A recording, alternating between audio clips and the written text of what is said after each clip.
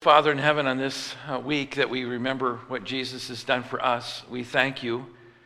We love Palm Sunday. We hate the Monday, Tuesday, Wednesday of betrayals, of trials, of accusations. We hate that the Savior was alone, that his best buddies abandoned him, that his family wasn't close. We hate Thursday and Friday and Saturday because that's the death of Jesus and the burial, and it seems like it's all lost. And yet we love the new hope that is ours in Christ because of the resurrection of Jesus from the grave. And that tells us not only did he pay for our sins, but that tells us that he is triumphant over the biggest challenge of life, which is life itself. And if he can beat that by coming back from the dead, then he can beat anything in our lives. So we honor Christ. We revere him today. May we follow him in our hearts and in our agendas and in our motives and in our words. And then because we've trusted Christ, Lord, and because we've allowed him into our lives, we thank you for the work that you give to us and the gift of the Holy Spirit who comes in to live in us, to be our teacher and our guide into all truth. And I pray that's what he would be for us now, a guide to all truth. To not only convict us where we're wrong, but to bring us to this point of sure joy when we know we're walking in step, right in step with you. That's what we want. And Lord, may this week, as we learn of our own waywardness, may you prompt our hearts to confess the sin early and often, and to draw close to you, and to honor you. Just moments of prayer walks in the community, moments where we set aside a meal, for instance, and just cut out a meal so we can pray for our families.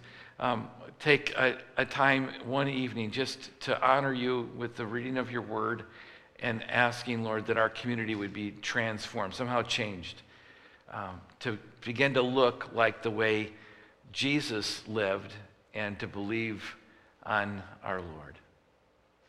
And together may we as your people, may we be so connected to Christ that when people see us, may they feel the sense of not only justice and righteousness, but of walking embodiment of love and light and of healing that Jesus brings. And may that be our mission, no matter what our jobs are, no matter what our places in life. May that be really our agenda. We pray in Christ's wonderful name. We pray these things. And the church says, amen? Amen. Amen.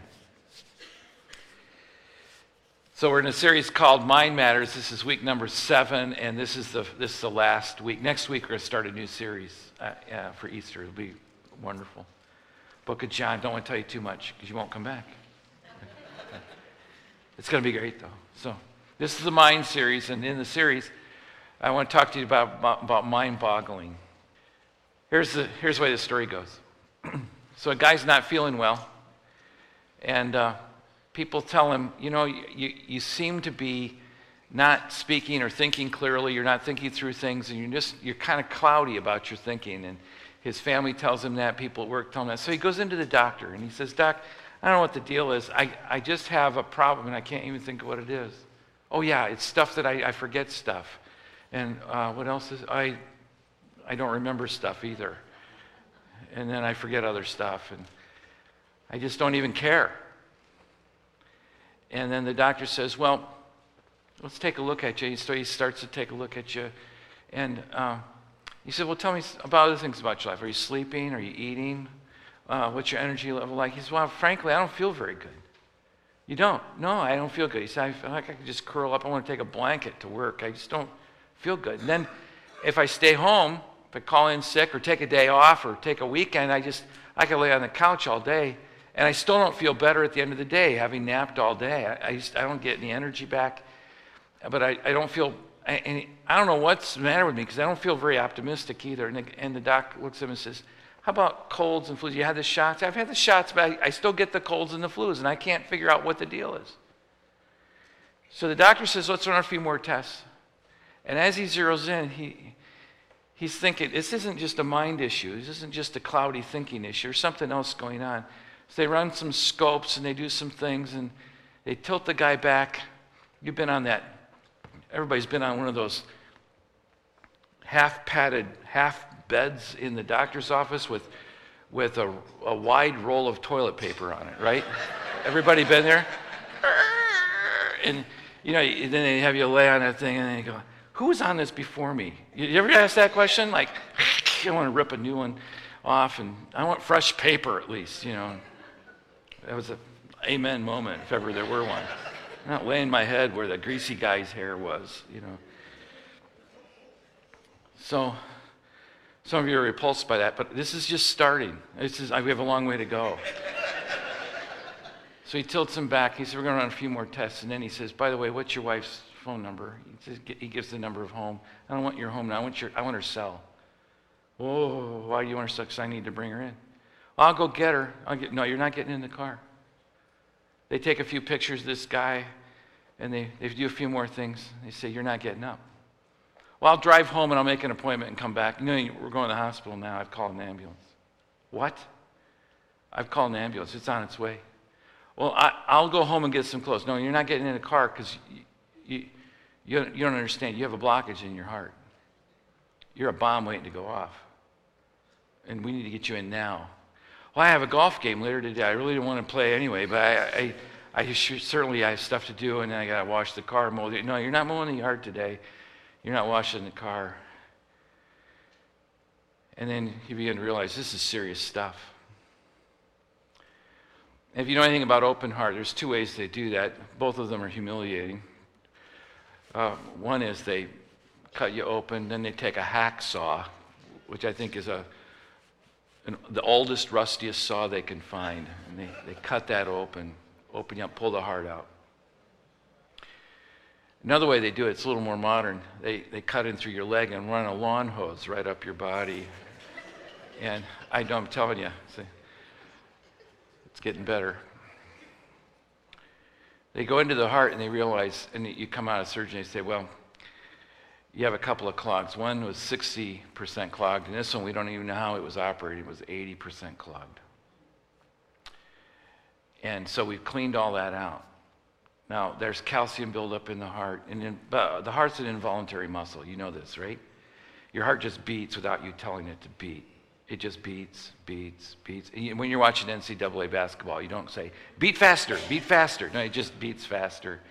You don't have to think about it. The other things you have to think about, your heart just keeps beating.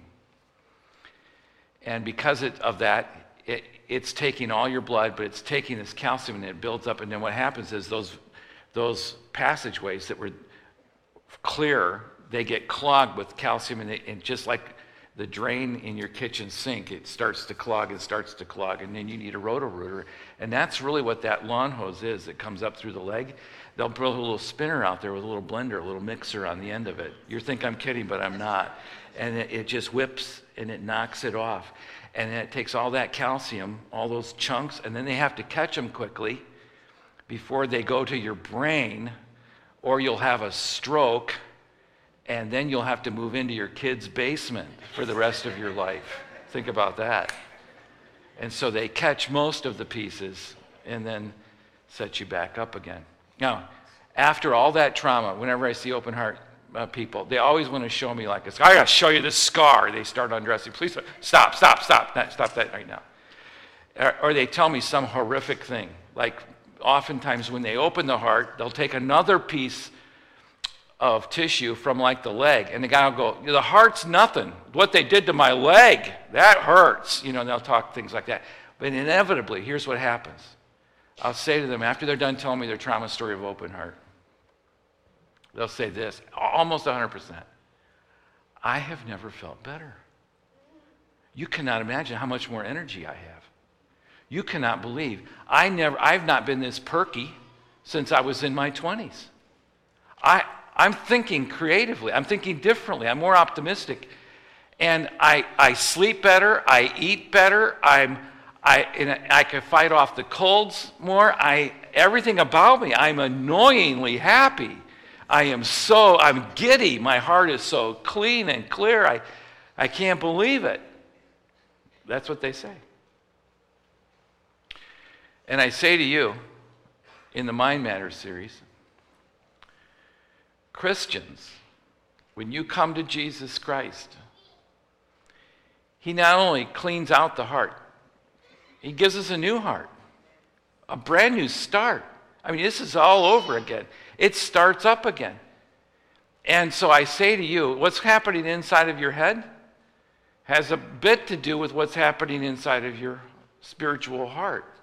Because when you get a new heart, now it can, you see, the blood that pumps through the heart is pumping oxygen. And that's why people who are having close to that heart thing, their extremities are cold. Why? Because it can't get enough blood moving. You can't fight immunity because you can't get enough blood moving. So the nutrients aren't getting where they need to be, and the organs don't operate like they should. You don't have the energy, the muscle mass, and everything from bone, marrow, lungs, oxygen, the whole bit. It doesn't work well if the heart doesn't work well. And what does God do in Jesus Christ? He gives you a brand new heart.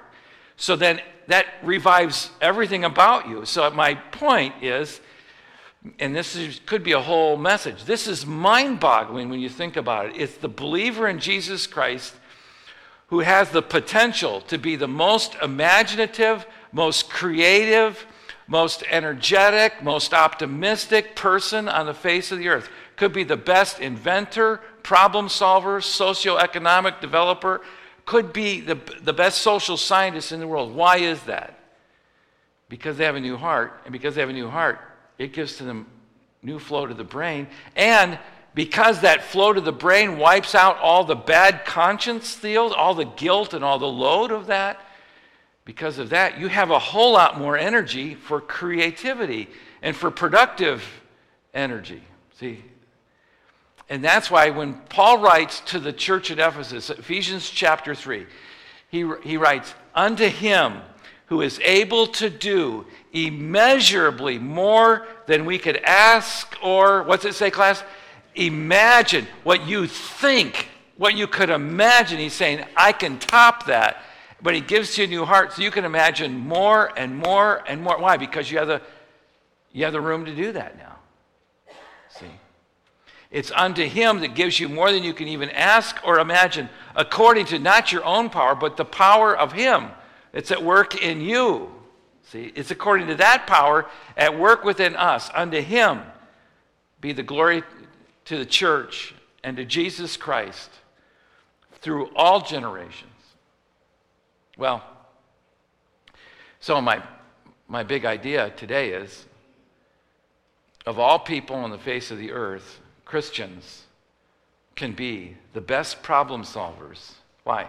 You have a new heart, which gives you a rejuvenated brain, which changes the blood flow to your spiritual life totally. Allows you to think in ways that were not possible to think before. And if ever there were a downer week, this would be the week. If you have a Bible, go with me to Philippians 2. If you have a downer week, this would be the week, because this is the week where Jesus is left and betrayed and left alone. His friends abandon him. The court goes against him. He goes through a kangaroo series of court cases. All of that fails miserably, and that is all part of God the Father's plan in order for Jesus to be betrayed and left alone upon the cross, and then he would pay for our sins. And if ever there were a reason for you to be negative, this would be the week. And what does God do? He takes the most gosh-awful week in all of human history, and he follows it with the very best week we will ever know, which is the week of the resurrection. Philippians chapter 2. Therefore, if you have any encouragement from being united in Christ, if any comfort of his love, from his love, if any common sharing in the Spirit, if any tender mercies and compassion, make my joy complete by being like-minded. There it is. Having the same love, being one in spirit and in mind. There it is again. Do nothing out of selfish ambition or vain conceit, but rather in humility value others above yourselves, not looking to your own interest, but each of you looking to the interest of others. In your relationships with one another, have the same mindset as Christ Jesus. There it is again. It all has to do with what's the game in your head. You get this? You win that game in your head, and you'll conquer the world. And what's Paul saying? He said you need to have the mindset of Christ. And what is that? He explains it, verse 6. Who being in the very nature God, did not consider equality with God something to be used of his own advantage. Rather, he made himself nothing by taking the very nature of a servant, being made in human likeness, and being found in the appearance as a man. He humbled himself by becoming obedient to death, even death on a cross. That would be a criminal's way of dying. Therefore, verse 9, God exalted him to the highest place and gave him the name that is above every name, that at the name of Jesus every knee should bow in heaven and on earth and under the earth, and every tongue acknowledge that Jesus Christ is Lord, to the glory of God the Father. This week is the week that we don't want to have, because we don't want our Savior hurt. We don't want his reputation damaged. We don't like the idea of a bloodshed death. And yet this week makes Easter possible. The very worst week of human history makes the week of huge victory absolutely possible. The resurrection only happens because we have an obedient Savior, obedient unto death, even the death of the cross, by the word and the directive of the Father who's in heaven. He takes our sin and he pays the penalty of that sin. And that does he get the benefit of that? No, he does not, because he didn't ever sin. So why would he do this? He did that to pay our penalty, and then we get the benefit. I was covered in sin and shame, we sang. I had mercy call on me, and so we sing, amen, amen, I am alive. Why? Because he lives. This is the week that makes Easter very possible, and so we exalt Christ to the highest point because we honor his sacrificial love, his obedience to the Father who's in heaven, that he cared enough to stay on course for our salvation. So what kind of attitude should we have? Well, here we go. 3 really simple things. Of all of the believers in the world, the believers are the ones who should be, number one, the most considerate of all people. Verse 2, make my joy complete by being like-minded. Just learn to get along. Having the same love. You need to just be known for being loving. One in spirit, one in mind. You get that big picture down that God is up to something great in your life and in the lives of others. You can relax, and then you can love people. You don't have to drive them, push them, agenda them. You can just love them. What if your only agenda was to love the people at work? That was success for you. What if your greatest thing was to love all the neighbors on the block? Be the most considerate, thoughtful, and kind-hearted people. Okay, number 2, what kind of attitude should transformed Christians have? Not only considerate, but also humble. In your relationships with one another, have the same mindset as Christ Jesus. Verse 5, who being in the very nature God didn't consider that something to be grasped. Instead, he made himself nothing. Because scholars say that's the self-emptying of Christ. He actually emptied himself of his independent exercises of his attributes. He let go of so much so he could be the Savior. And you know what? Humble people will do that. You'll let go of your identity to help people around you and to treat people with the kind of dignity that they deserve and that they need, that they desperately need. Some people mistakenly think humility in people is somehow a personality of shyness or quietness. That's not really what humility is. Humble people know who they are, and they know the resources that they have. They know their capabilities. They just don't feel the need to announce it all the time.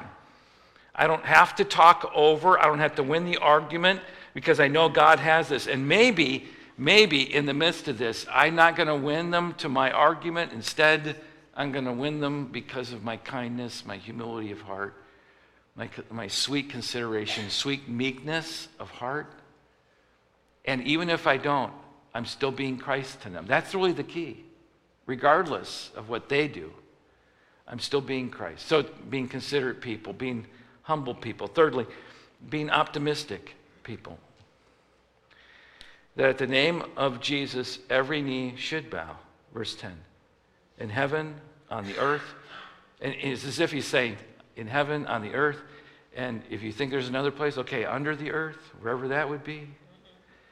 Every tongue will acknowledge that Jesus Christ is Lord. God has this figured out. The solution is already there. And And the worst week in the world is here with the greatest outcome, and it's our salvation. And we already know the end. The end is that every knee will bow, every tongue will confess. So right now, I don't watch college basketball hardly at all. I've watched a few minutes in the whole season until right now, March Madness. Anybody else like that? Now all of a sudden it's March Madness. I'm watching. I don't have a bracket because I can't even spell Gonzaga. I can't. I thought that was a kind of cheese in the fridge. I didn't know. But, I love watching just minutes, just snippets, But we're busy and we're doing stuff. And these games are in the middle of the day. And then I get in the car and I go, I wonder who won.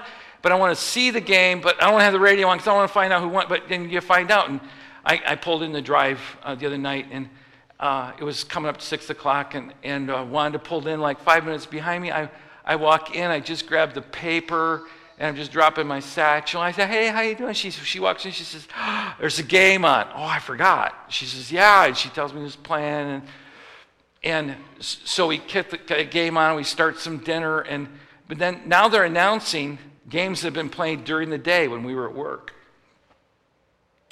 And they just give us these scores. So I already know who won, but I'd like to watch that game, or at least the highlights of it, but I can watch the highlights knowing that my team won. I mean, why would I watch the highlights to the team that I know lost, right? I can tell you which one's going to win. Yeah. And I could bet cold money on that, right? If you're a betting person. Why? Because you know who won. You heard it in the car riding home. You heard the scores. So it is, I'm telling you, when you read the Bible, you don't have to argue with people anymore because you know who wins. And people will say to you, I think God's a fantasy, and I think Jesus is somebody that was just made up. You say, well, that's okay, you can think that, but you know what? Every knee will bow. Every tongue will confess. I don't know how I know that, I just do.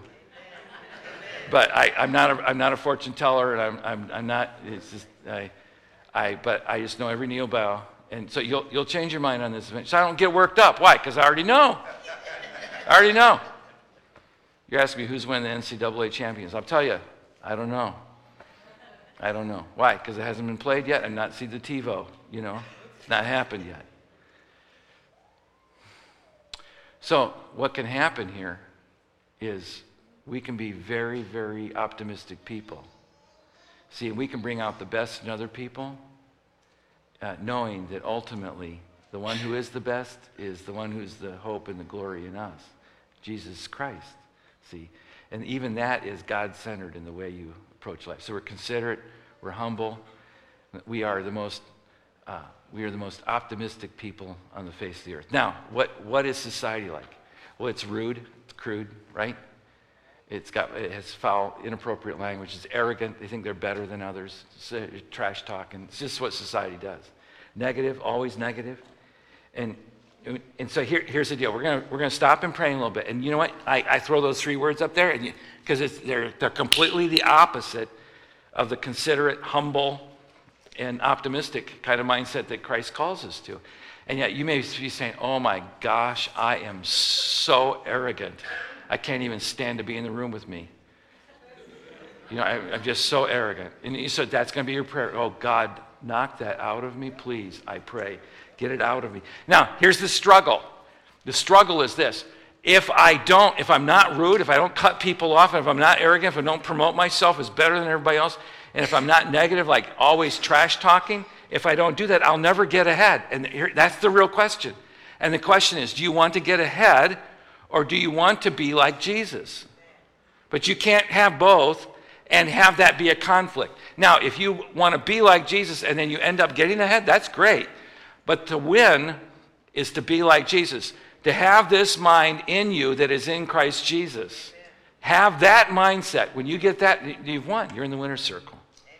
So we're going to pray in just a moment. And what we're going to do is we're just going to ask God, right where you're seated, we're just going to pause and ask God, would you do a work in my heart, in my head, that I will be considerate, humble, optimistic. Change my heart. I'm going to give you a moment, just your head bowed, your eyes closed.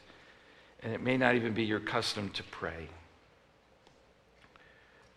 I'll give you some words. Dear God in heaven, do the work in me.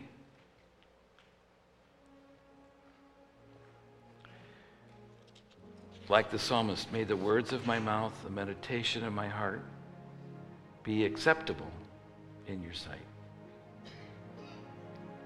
I want to live to be an encouragement to people.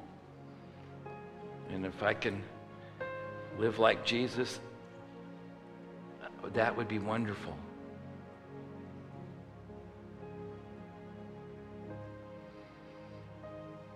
Would you bring the joy, like-mindedness? I don't have to argue about everything. All I need to do is love people. Give me a spirit of oneness in my own mind, quiet my own heart. Drop the selfish ambition, the conceit, please.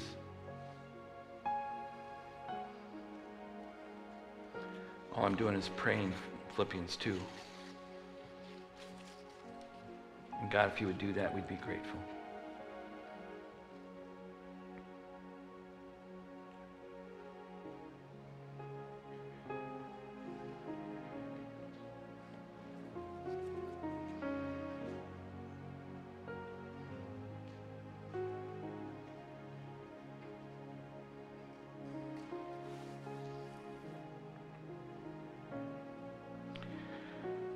And Father, for the work that you began in us, may you complete it in Christ, we pray. Amen. So here's the problem. We pray for ourselves that we be holy people right before God and loving Jesus and acting like him, and our minds being transformed to be more like his. But when you go in society and you see so much that's diametrically opposed, I don't know about you, but I want to run from it. Don't you? There are times I want to huddle up and run away. There are times I say to Wanda, I can't take it. I want to, particularly when the kids are little, I would want to, you know how a bird would pull in their chickadees? I want to pull in the chickadees, and I'm going to go to Montana. We're never going to talk to anybody ever again. You hear what the problem is? The problem is when you go there, you're going to be there, and the problem will be there. Sorry, but because you're part of the problem. It's inside. It's an inside job. Wherever you go, that's where you are. Think about that. So running from it isn't going to work.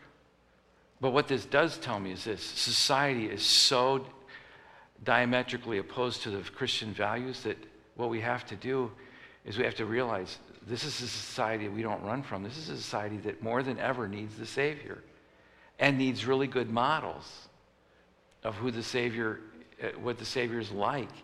And we need to be the kind of people who are confident in life because we're confident with eternity. And so what I want to do now is I just want to take a moment. I want you to pray for a loved one, a relative, one of your kids, one of your parents, someone close to your family, someone, a neighbor, a coworker who you know needs Christ and doesn't embrace these values. They don't embrace Christ. They're far from the Lord. And maybe it's a coworker who lives on the other side of the state, on the other side of the district. And it's not a prayer for anything other than, God, would you do a work in their life, and may they see Christ in me. Okay? You have a couple, 3 people in mind that you'll pray for? Ready? Let's go to prayer again. Would you bow with me?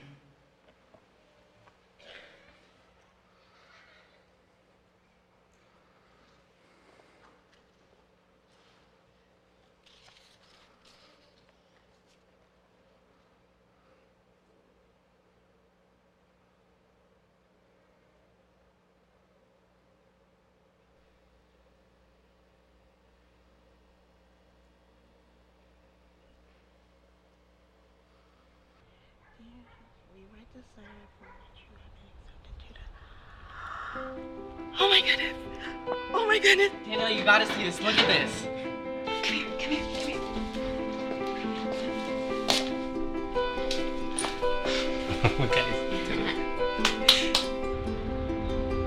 How have you not seen that yet? Congratulations. Thank you. Start from beginning. Tell us everything. Okay, so I can't believe it. What is it? You gotta be kidding me. That's great. Hey, come here. You gotta listen to the story. I have something to show you.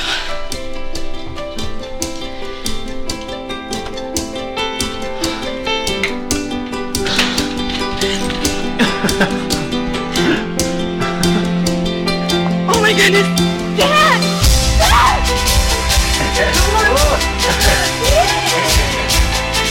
That is great. We're getting this tonight.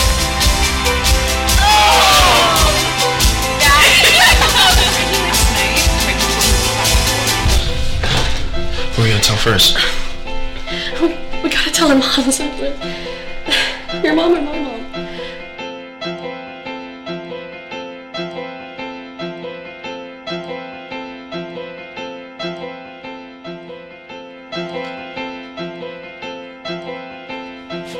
Peter! John! Come see this! The tomb!